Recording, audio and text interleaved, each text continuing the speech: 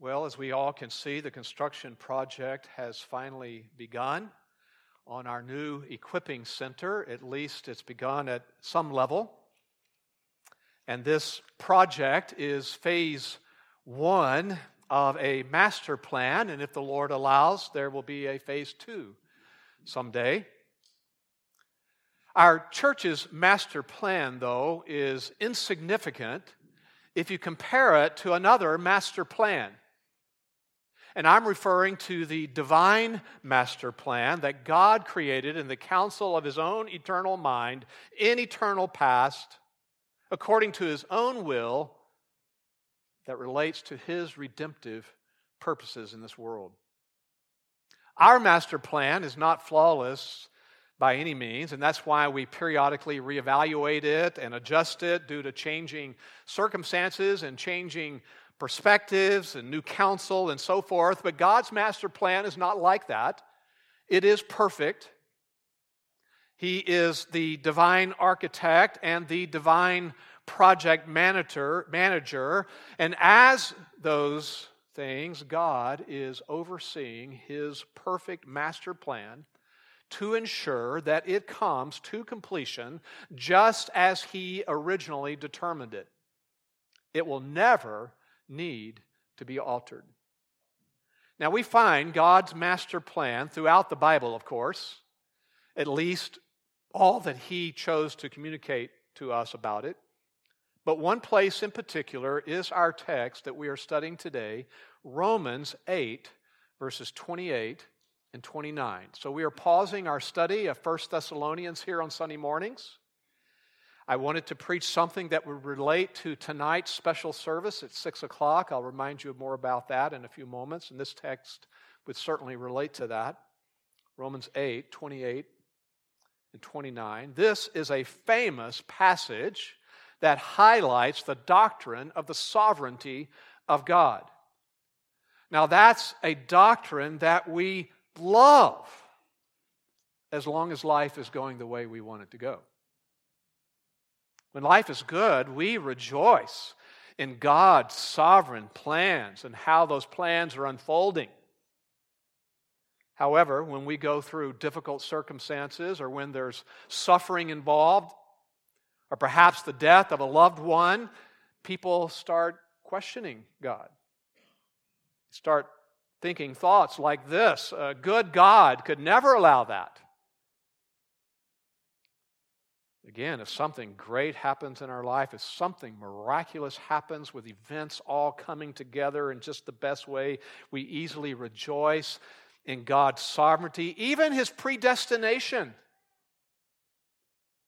On the other hand, if your family, for example, has gone through one trial after another, it is possible to start doubting God's power, to doubt His wisdom, to doubt His love, His justice, and so on. It's doubting God's sovereignty, and especially His predestination. But our authority is not our experience, at least it should not be. For God's people, our final authority is Scripture. And Scripture, the Word of God, makes it clear that God is indeed sovereign over all things, and that He is indeed perfectly wise and good and just. The fact is, the Lord is so wise that He can even bring good out of evil. That's exactly what Joseph told his brothers. You remember back in the book of Genesis, he told his brothers, the ones who had sold him into slavery so many years before, he's interacting with them. It's a terrible thing they did to Joseph. Joseph suffered more than once because of what they did to him. Years later, they're in his presence, and they're fearing now Joseph's vengeance, that Joseph will get back for what they had done to him. So they ask him, what are you going to do? And here is Joseph's profound response. You know, it's found in Genesis 50:20. He told his brothers this: "You meant evil against me, but God meant it for good." Well, our passage today in Romans 8 is the New Testament version of that very same thought. As we know, Romans 8 is a glorious chapter in the Word of God. Many consider the book of Romans as the diamond of the New Testament, and they would go on to say that really this chapter is the primary sparkle of that diamond. It's a chapter that teaches God's sovereignty in both suffering and salvation. But let me set the stage just a little more specifically for our study today, starting in verse 28. If you go back to verses 17 and 18 in this chapter, those verses teach us that true Christians are considered to be fellow heirs with Christ, the Son of God. But that includes the reality that we will suffer with Him, therefore, but it also includes the reality that we will be glorified with Him in eternity. You go on to verses 18 through 25, and we find that even creation, the universe, creation also suffers because of the curse that's upon it, the curse of sin. Creation longs for deliverance from the curse, longs from deliverance from the bondage to corruption. And that section 18 through 25 even reminds us that believers certainly do groan inwardly as we wait for the future and our redemption. You get to verses 26 and 27, though, and there's great encouragement in this chapter, especially in our times of suffering. It says something amazing here in verses 26 and 27, that the Holy Spirit, who indwells all true Christians, all true believers, actually prays for us in our times of prayer and suffering, prays for us according to the will of God. God's perfect will. Here's what Romans 8, 26 and 27 say, at least parts of them. The Spirit helps our weakness, for we don't know how to pray as we should. But the Spirit Himself intercedes for us, and verse 27 says, according to the will of God. That brings us then to the remainder of the chapter, starting in verse 28 all the way to the end, which is a wonderful section that certainly focuses on the providence of God and the purposes of God. So our text today, verses 28 and 29, are found in that final section. And these are verses that have encouraged so many Christians in times of trial. In particular, verse 28 of Romans 8 has been a favorite verse to many along the way. Countless numbers of believers have memorized this verse, as well we should. What we find in verse 28 is a glorious promise. A promise of God's sovereign activity in our times of trial and difficulty. Let me read it for us. Romans 8:28. And we know that God causes all things to work together for good, to those who love God, to those who are called according to His purpose. Notice that first word, it's a beginning conjunction, and it's an important term because it's affirming that there's a connection of this verse to the previous discussion about suffering, especially to those previous verses right before this about the Spirit's praying for us. In other words, we not only find encouragement to know that the Spirit helps us and intercedes for us according to the will of God, but we also are encouraged, and we're also encouraged by this promise in verse 28. And it says something else there interesting. It says, we know. That's different than what is said in the previous verses about the Spirit. In verse 26 that I read earlier, it says, we do not know how to pray as we should. But here it says there is something that we do know. We know that God has a plan. We know that God causes all things to work together for good. So it's a great promise. But since this verse is such a popular verse, we need to make sure we accurately understand what it really is saying.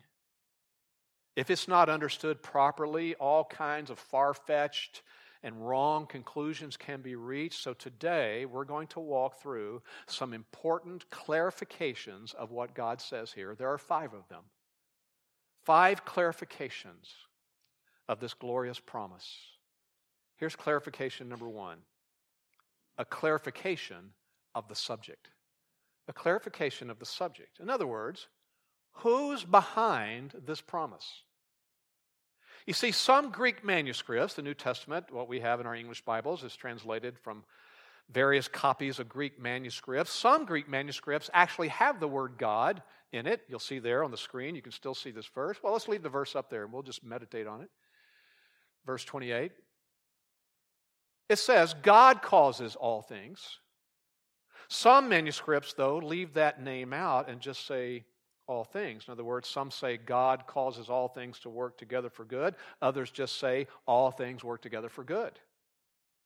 But whether the word is or is not in the original Greek manuscripts, ultimately, there's no disagreement and no doubt of who is behind all this. No doubt that God is the one who accomplishes what this wonderful promise is referring to. So this is an important place to start. We need to recognize something here. Events, circumstances, on their own, do not tend toward good in and of themselves. Mere things do not work together for good or evil.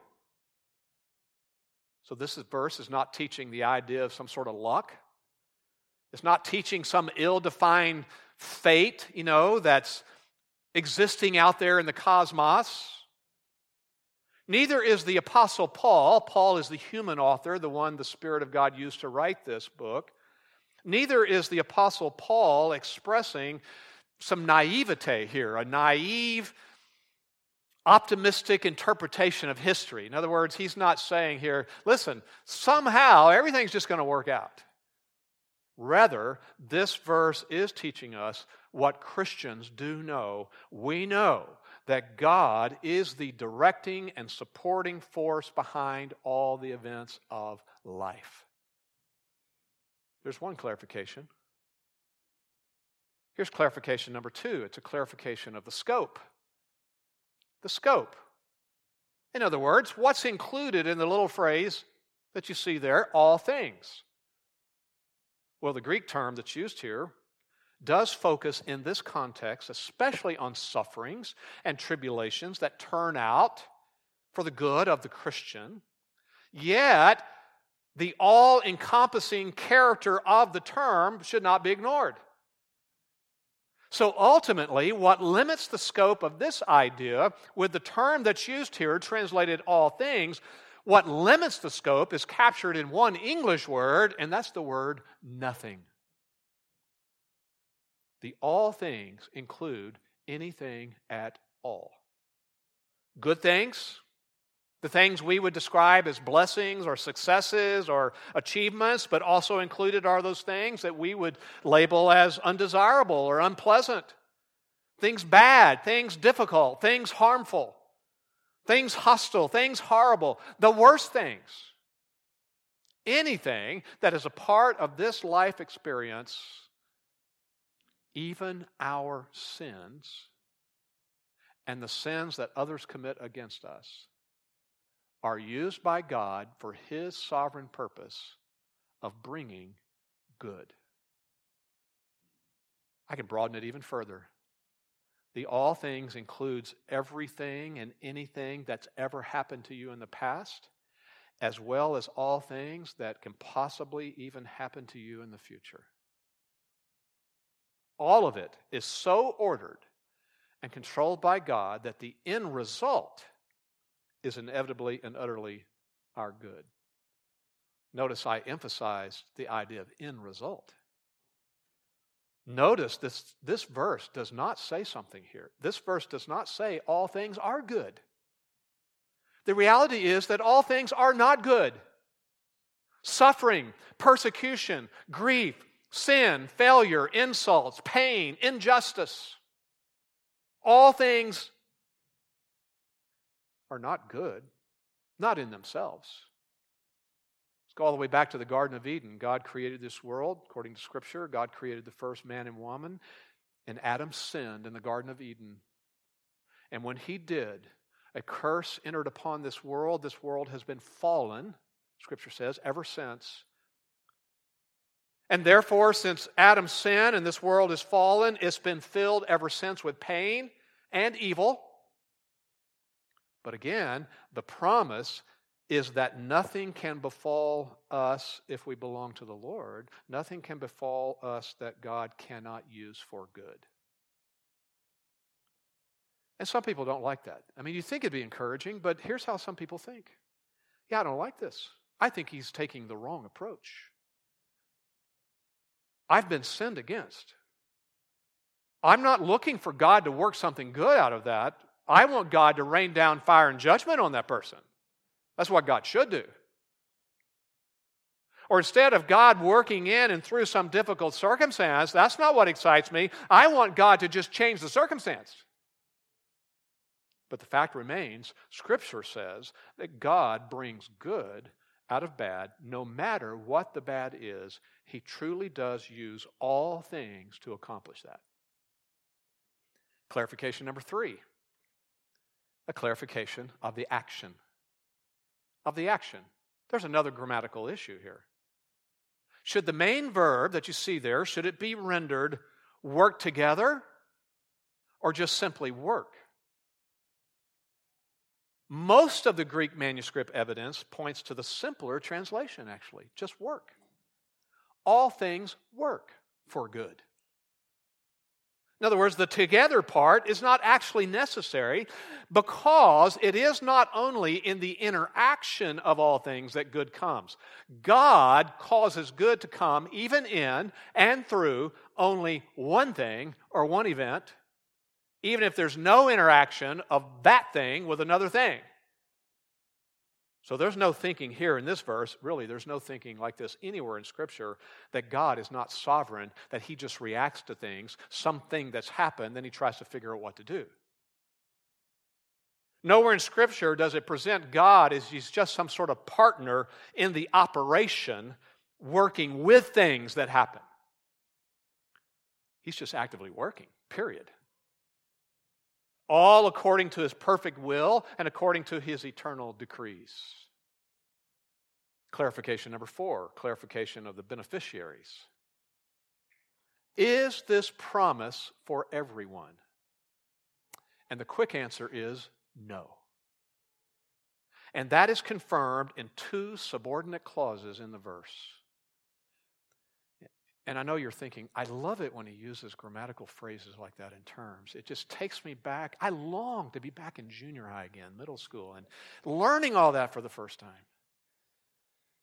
No, for most, there's a wave of nausea that comes over them, To hear something like a subordinate clause, well, I'm sorry, but there's 2 of them. In verse 28, it's the clause, to those who love God. And the next one, to those who are called.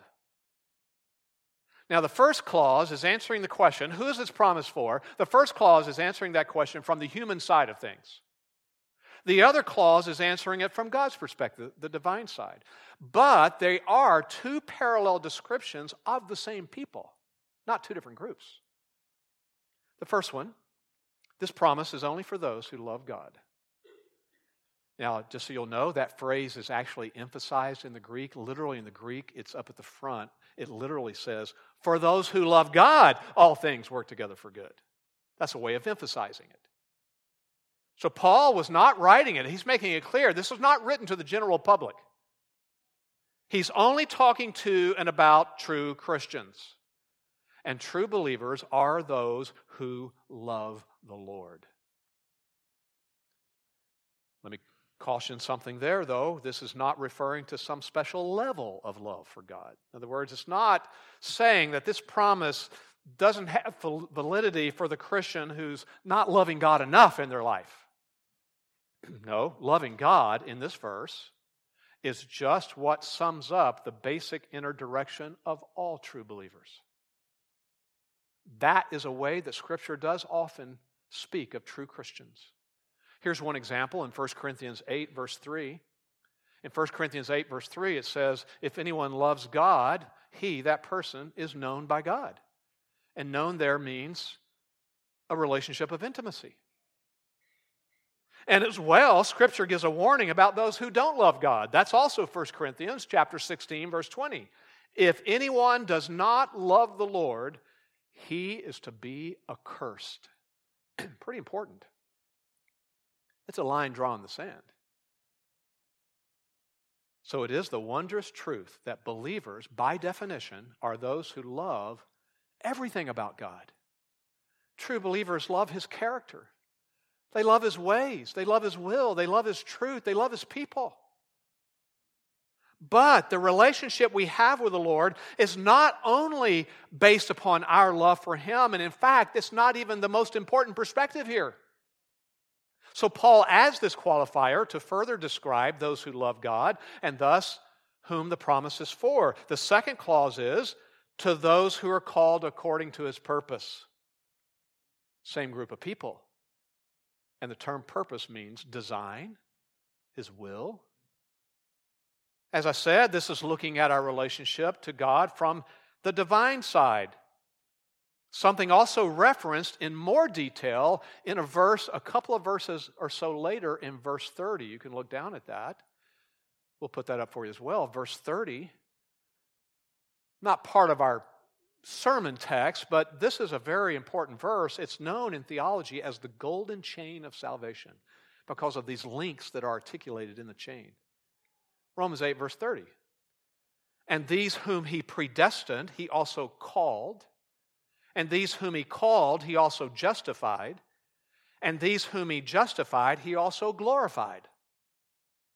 Now, these are all very important biblical terms related to God's master plan, terms we don't have time to deal with today. For now, just note this, that according to His own eternal decrees, which this is what is in this verse, His eternal decrees, they're linked together, but notice the one word, God does supernaturally call His people to Himself. His people are the called ones.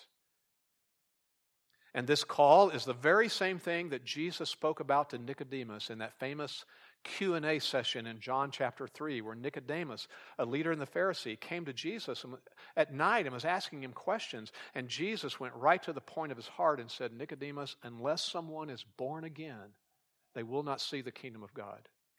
Unless someone has a new spiritual birth, because we're born spiritually dead, unless someone is born again, literally from above, they will not see the kingdom of God. God, by His Spirit, takes a spiritually dead person, which is the way we're all born, and makes them spiritually alive. That means the Holy Spirit opens that person's heart to understand and to believe the truth and to repent of sin and to put their trust in Christ alone for their forgiveness of their sin. That person is saved from their sin.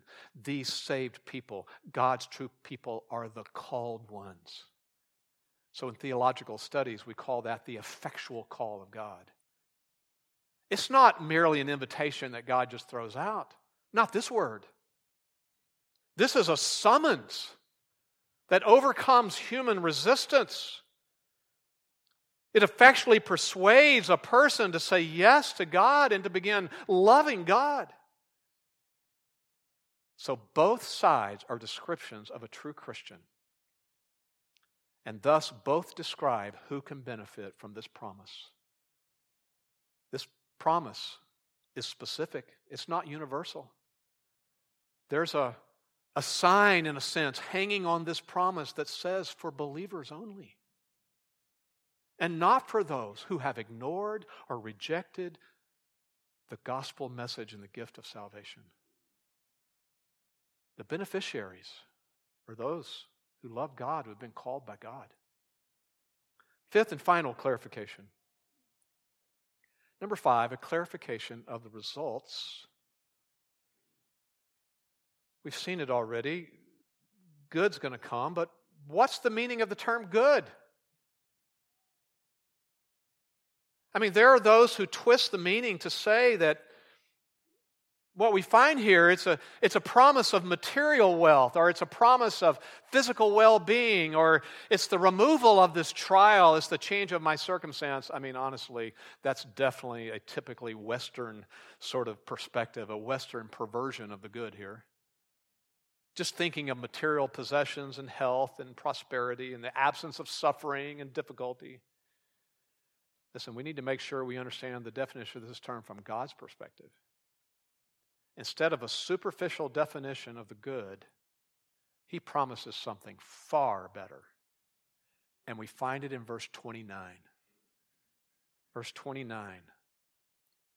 God purposed long before time ever began what the good is that He orchestrates, and regardless of the circumstances, what it will be. So He begins explaining that to us this way: for those whom He foreknew, He predestined. Let's stop there.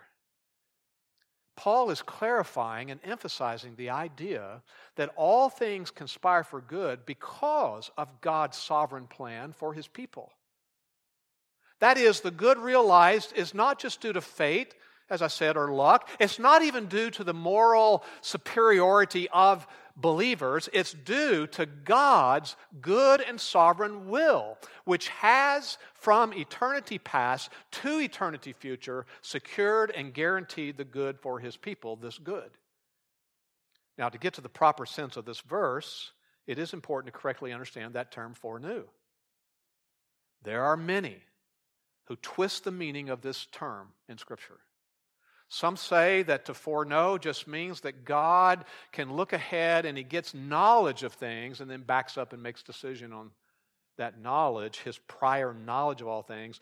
That idea does not at all accurately represent the meaning of this Greek term translated foreknew. To understand it, you need to go back to the Hebrew term that's even the background of this Greek term. In the Old Testament, when it says that God knows someone, it's a particular Hebrew term that refers to His covenantal love, in which He sets His affection on someone or even a nation ahead of time. He sets His affection on particular people or a particular nation ahead of time. Lots of verses in the Old Testament. I'll just give you a few. Exodus 13, verse 17. The Lord spoke to Moses. Said this: "You have found favor in my sight, and I have known you by name." It's not saying that I got some knowledge. Somebody wrote me a letter about you, Moses, so I figured out who you were, so I know you now. No, the term doesn't mean that. Of course God knew everything about Moses. It's a way of expressing that I know you, I call you to myself for an intimate relationship, I set my affection on you, my love. 1 Samuel 2, verse 12. Now the sons of Eli were worthless men. I wouldn't want this to be my reference in Scripture, how I'm remembered in the Word of God. Worthless. The sons of Eli were worthless men. Why? They did not know the Lord. What does it mean there? They didn't have mental cognition about the existence of God? No, they had that. Their father taught them that. They did not know God and love Him. Jeremiah 1, verse 5. Before I formed you in the womb, God told Jeremiah, I knew you. God chose him to be a prophet before he was ever born and set His affection on Jeremiah. Hosea 13, 5. It's translated differently there, but the same term. I cared for you in the wilderness, in the land of drought. I cared for you. Same Greek term. I loved you, cared for you. Sometimes it's translated chosen, even in the Old Testament. Amos 3, verse 2, talking about Israel, God says, I've chosen you. Some translations go ahead and translate it, I've known you. I knew you. You can translate it either way. He says, I've chosen you, known you among all the families of the earth. This is not saying that God had no factual knowledge of any other nation but Israel. Oh, He had all the facts about all the nations. The intention of that verse is that Yahweh, God, had a different intimate knowledge of Israel. He set His covenant love only upon Israel. So back to verse 29, that's the point here. The ones it says here that God predestined are the ones whom He had set His affection and love upon. So with that part of the verse understood, still asking the question, what's the good then? What has God purposed to happen for those upon whom He has set His affection, those He knows? What is the good? We tend to answer it sometimes only about the good that's for God. God does everything for His own glory, and that's true. But here it's talking about good for His people. It's in the next part of verse 29. The good is this. This is what He's designed. To become conformed to the image of His Son. God's purpose or the plan and design He's determined is that believers should become like the one they believe in, like Christ. That's what He uses the all things for. They all contribute toward that good, Christ-likeness. Notice the word image is where we get our word icon. It's a term that means a likeness, or generally it's a pattern or an imprint or an appearance. So Paul adds that term here to emphasize that the pattern or the imprint that God is causing all things to create in us as His people is this image, this imprint of Christ. That's an important theological understanding. It is an important theological contrast to the imprint that we are born with. We are born with the imprint of Adam. Adam, the first man, created in the image of God. By his disobedience, though, that image was tragically marred. Not obliterated, but marred. And that marred image is what has been imprinted in the nature of all who descended from him. Every person is born with that sin-marred imprint. Either you have children, or you know someone that has children, or you were a child. You're in one of those categories, if not more than one. You do not have to teach children how to be selfish and self-focused. Okay. They come with the imprint. It's the imprint of Adam. So God's eternal purpose is to imprint on all those who belong to Him the image of the one that Scripture calls the second Adam, Christ, who did what Adam did not do. Christ perfectly obeying, living perfectly holy. So this promise of verse 28 is not that we'll become rich. It's not that we're going to be physically healthy. It's not that all of our plans and dreams and expectations will work out. It's not that our marriages are going to be fulfilling. It's not that our children are going to live up to our expectations. It's not that we're going to be successful or admired or happy in the world sense of those terms, or they're going to win the lottery or win American Idol or anything else you want to put on the list. It's not that we'll escape suffering and grief. Listen, take an honest look at human history. Many of God's people have endured failure, scorn, suffering, distressing personal experiences, pain, poverty. No, the good doesn't have to do, as one writer put it, I love this, the good does not have to do with what God is taking us out of. The good is not even what God is giving to us. The good is what God is making us into, the image of His Son.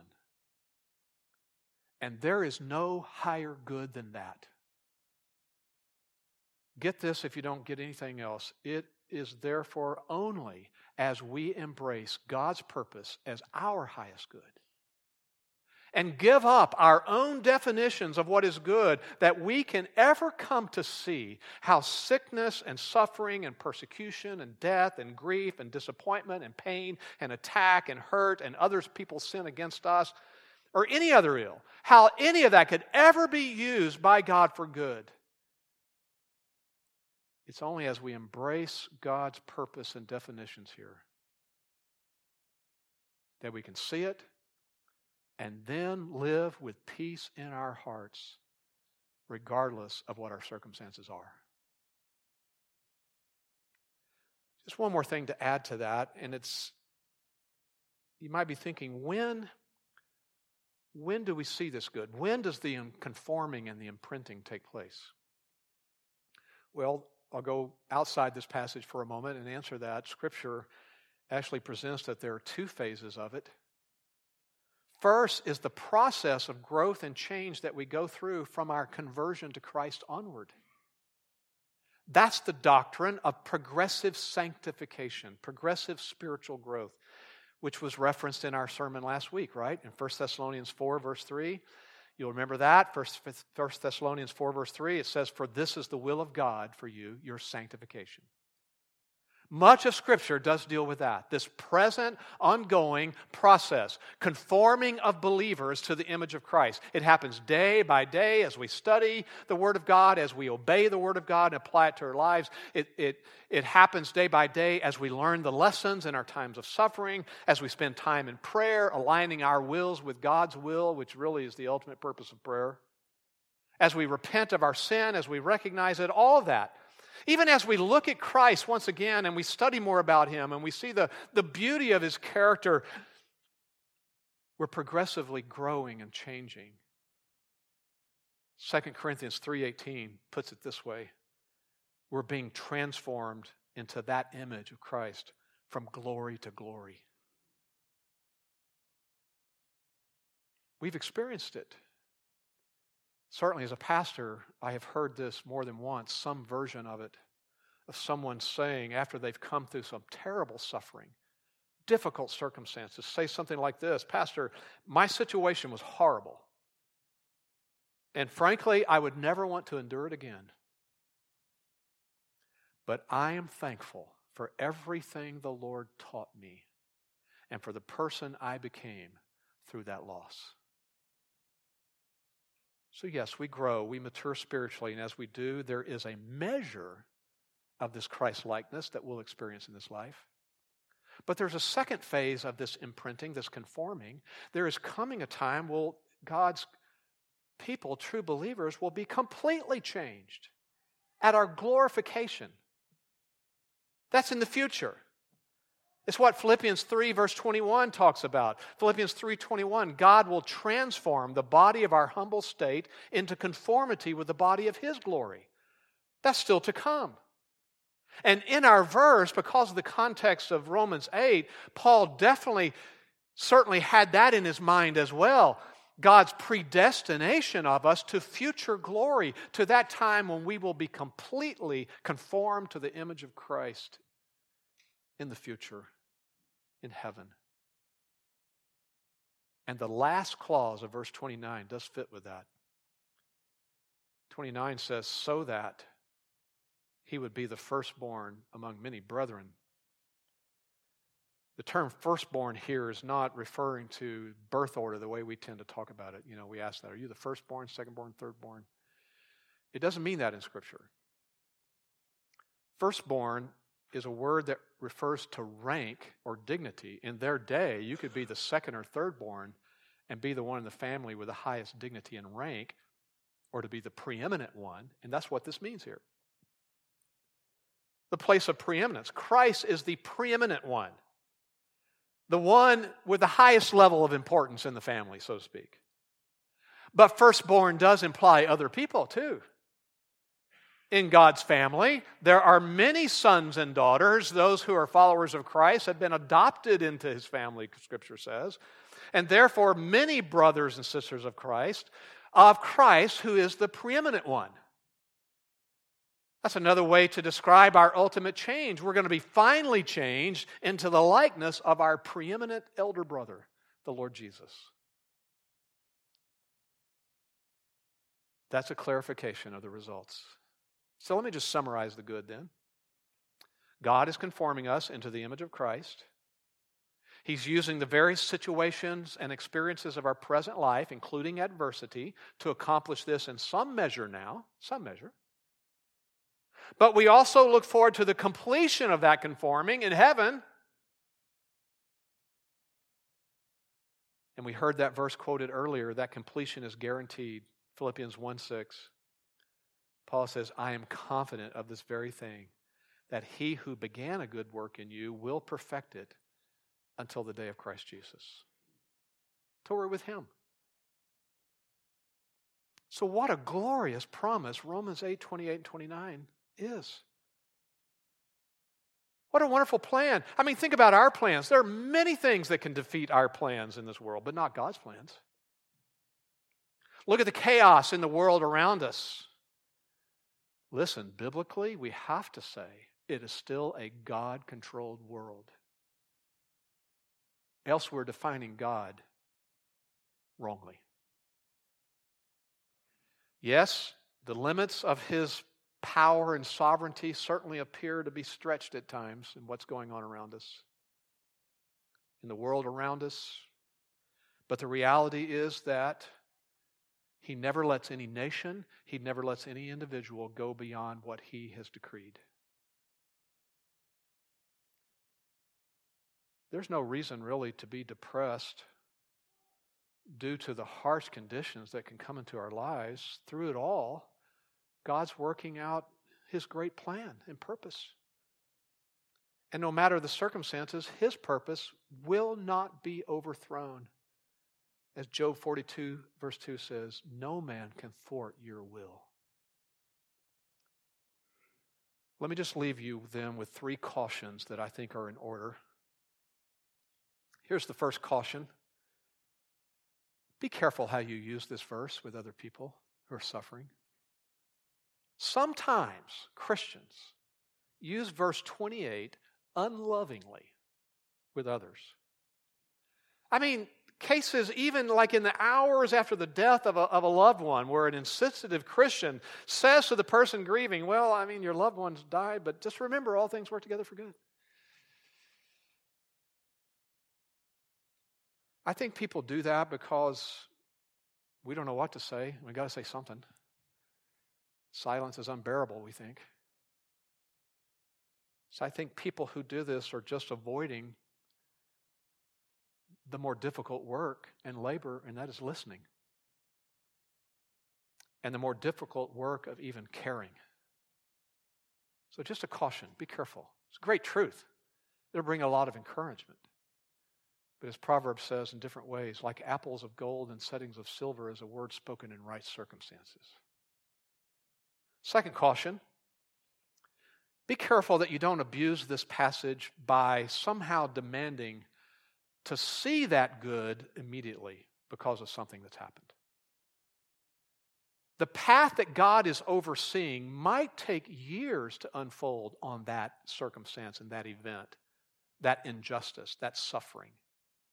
Just like it did for Joseph in Egypt. It took years for him to see and to understand what he told his brothers. But as the trial continues and we wonder about it, we can get and feel overwhelmed, no doubt about that. We can get weary and we can think we just can't go on. And that may very well be true. And I will say this, we really can't go on until we're able to pause and once again get the perspective of what this passage presents. And then we can. God is sovereign over what He does and how He does it and the timing of it as well. Third caution. Since we can't necessarily know a lot of the detail about what God is doing, then don't make the mistake of focusing on the what anyway. Don't focus on the what of God's ways. Instead, make a habit of focusing on the what of His character. More on who He is, in other words. We can trust the what. We can trust whatever He's doing because we know who He is. So based upon who God is, you make this personal this morning. Are you living in the encouragement that these verses offer? Are you applying the reality of this promise in your life in relation to the difficulties that you may be facing right now? Maybe in relation to the present world crisis that's going on. Again, I understand how it works. When times are good, we do. When we have steady jobs, when our families are doing well and no one is sick and no recent catastrophe, no recent death. It's easy to say, wow, I love that verse. We know that all things work together for good. But what about the other times? Again, what about the trial that you're facing right now? Ultimately, it doesn't matter what we feel. What matters is what we've become convinced that we know. And we can know that what this verse says is true. So what a glorious benefit it is to being a Christian if we embrace this promise. Listen, all people are going to suffer, Christians and non-Christians alike. There's really no difference in that. The difference is, if we know Christ, we have this promise. So ask yourself that. Are you a beneficiary of this promise? Do you know Christ? Have you ever submitted your life to Christ? Repenting of your sin, recognizing that, being honest about that, confessing that, turning from that, living for self, and saying, I'm coming to Christ. I'm going to trust Him alone. I'm not going to trust in my own goodness and my own good efforts or anything else. I'm not going to trust that I'm better than some other people I know. I'm going to trust in Him alone for the forgiveness of my sin. I'm going to follow Him as the Lord of my life. If that has never occurred in your life, then you don't have this promise. The best you can do is wish somehow things might turn out. My prayer is that you would come to trust Him, to know that God is completely true, and then to know the rest and peace that comes from this verse. Let's pray. Father, we thank You for the reorientation that we need. Every Bible study, we need the reorientation of our thinking to be biblical. We so easily imbibe the teachings of traditions or what the world says or our flesh, whatever it might be. But we know that Your word is inspired, it's inerrant, it's sufficient. We know it's our final authority. So Lord, bring us to that place of submitting to Your word so that we can live lives in light of the truth that's there and be pleasing to You. I do pray for anyone here who needs to open their heart to trusting Christ, that You will do that work that only You can do. Help them to see the beauty and the glory of who Christ is, the Son of God, and all that He did, living the perfect life that we could never live, and then giving His life on the cross to pay the debt of sin that we owe. And then coming back to life again to prove who He was, God in human form, and that His sacrifice and life were effective and sufficient to take care of sin. Lord, open their hearts to trust in that. In our Savior's name, amen.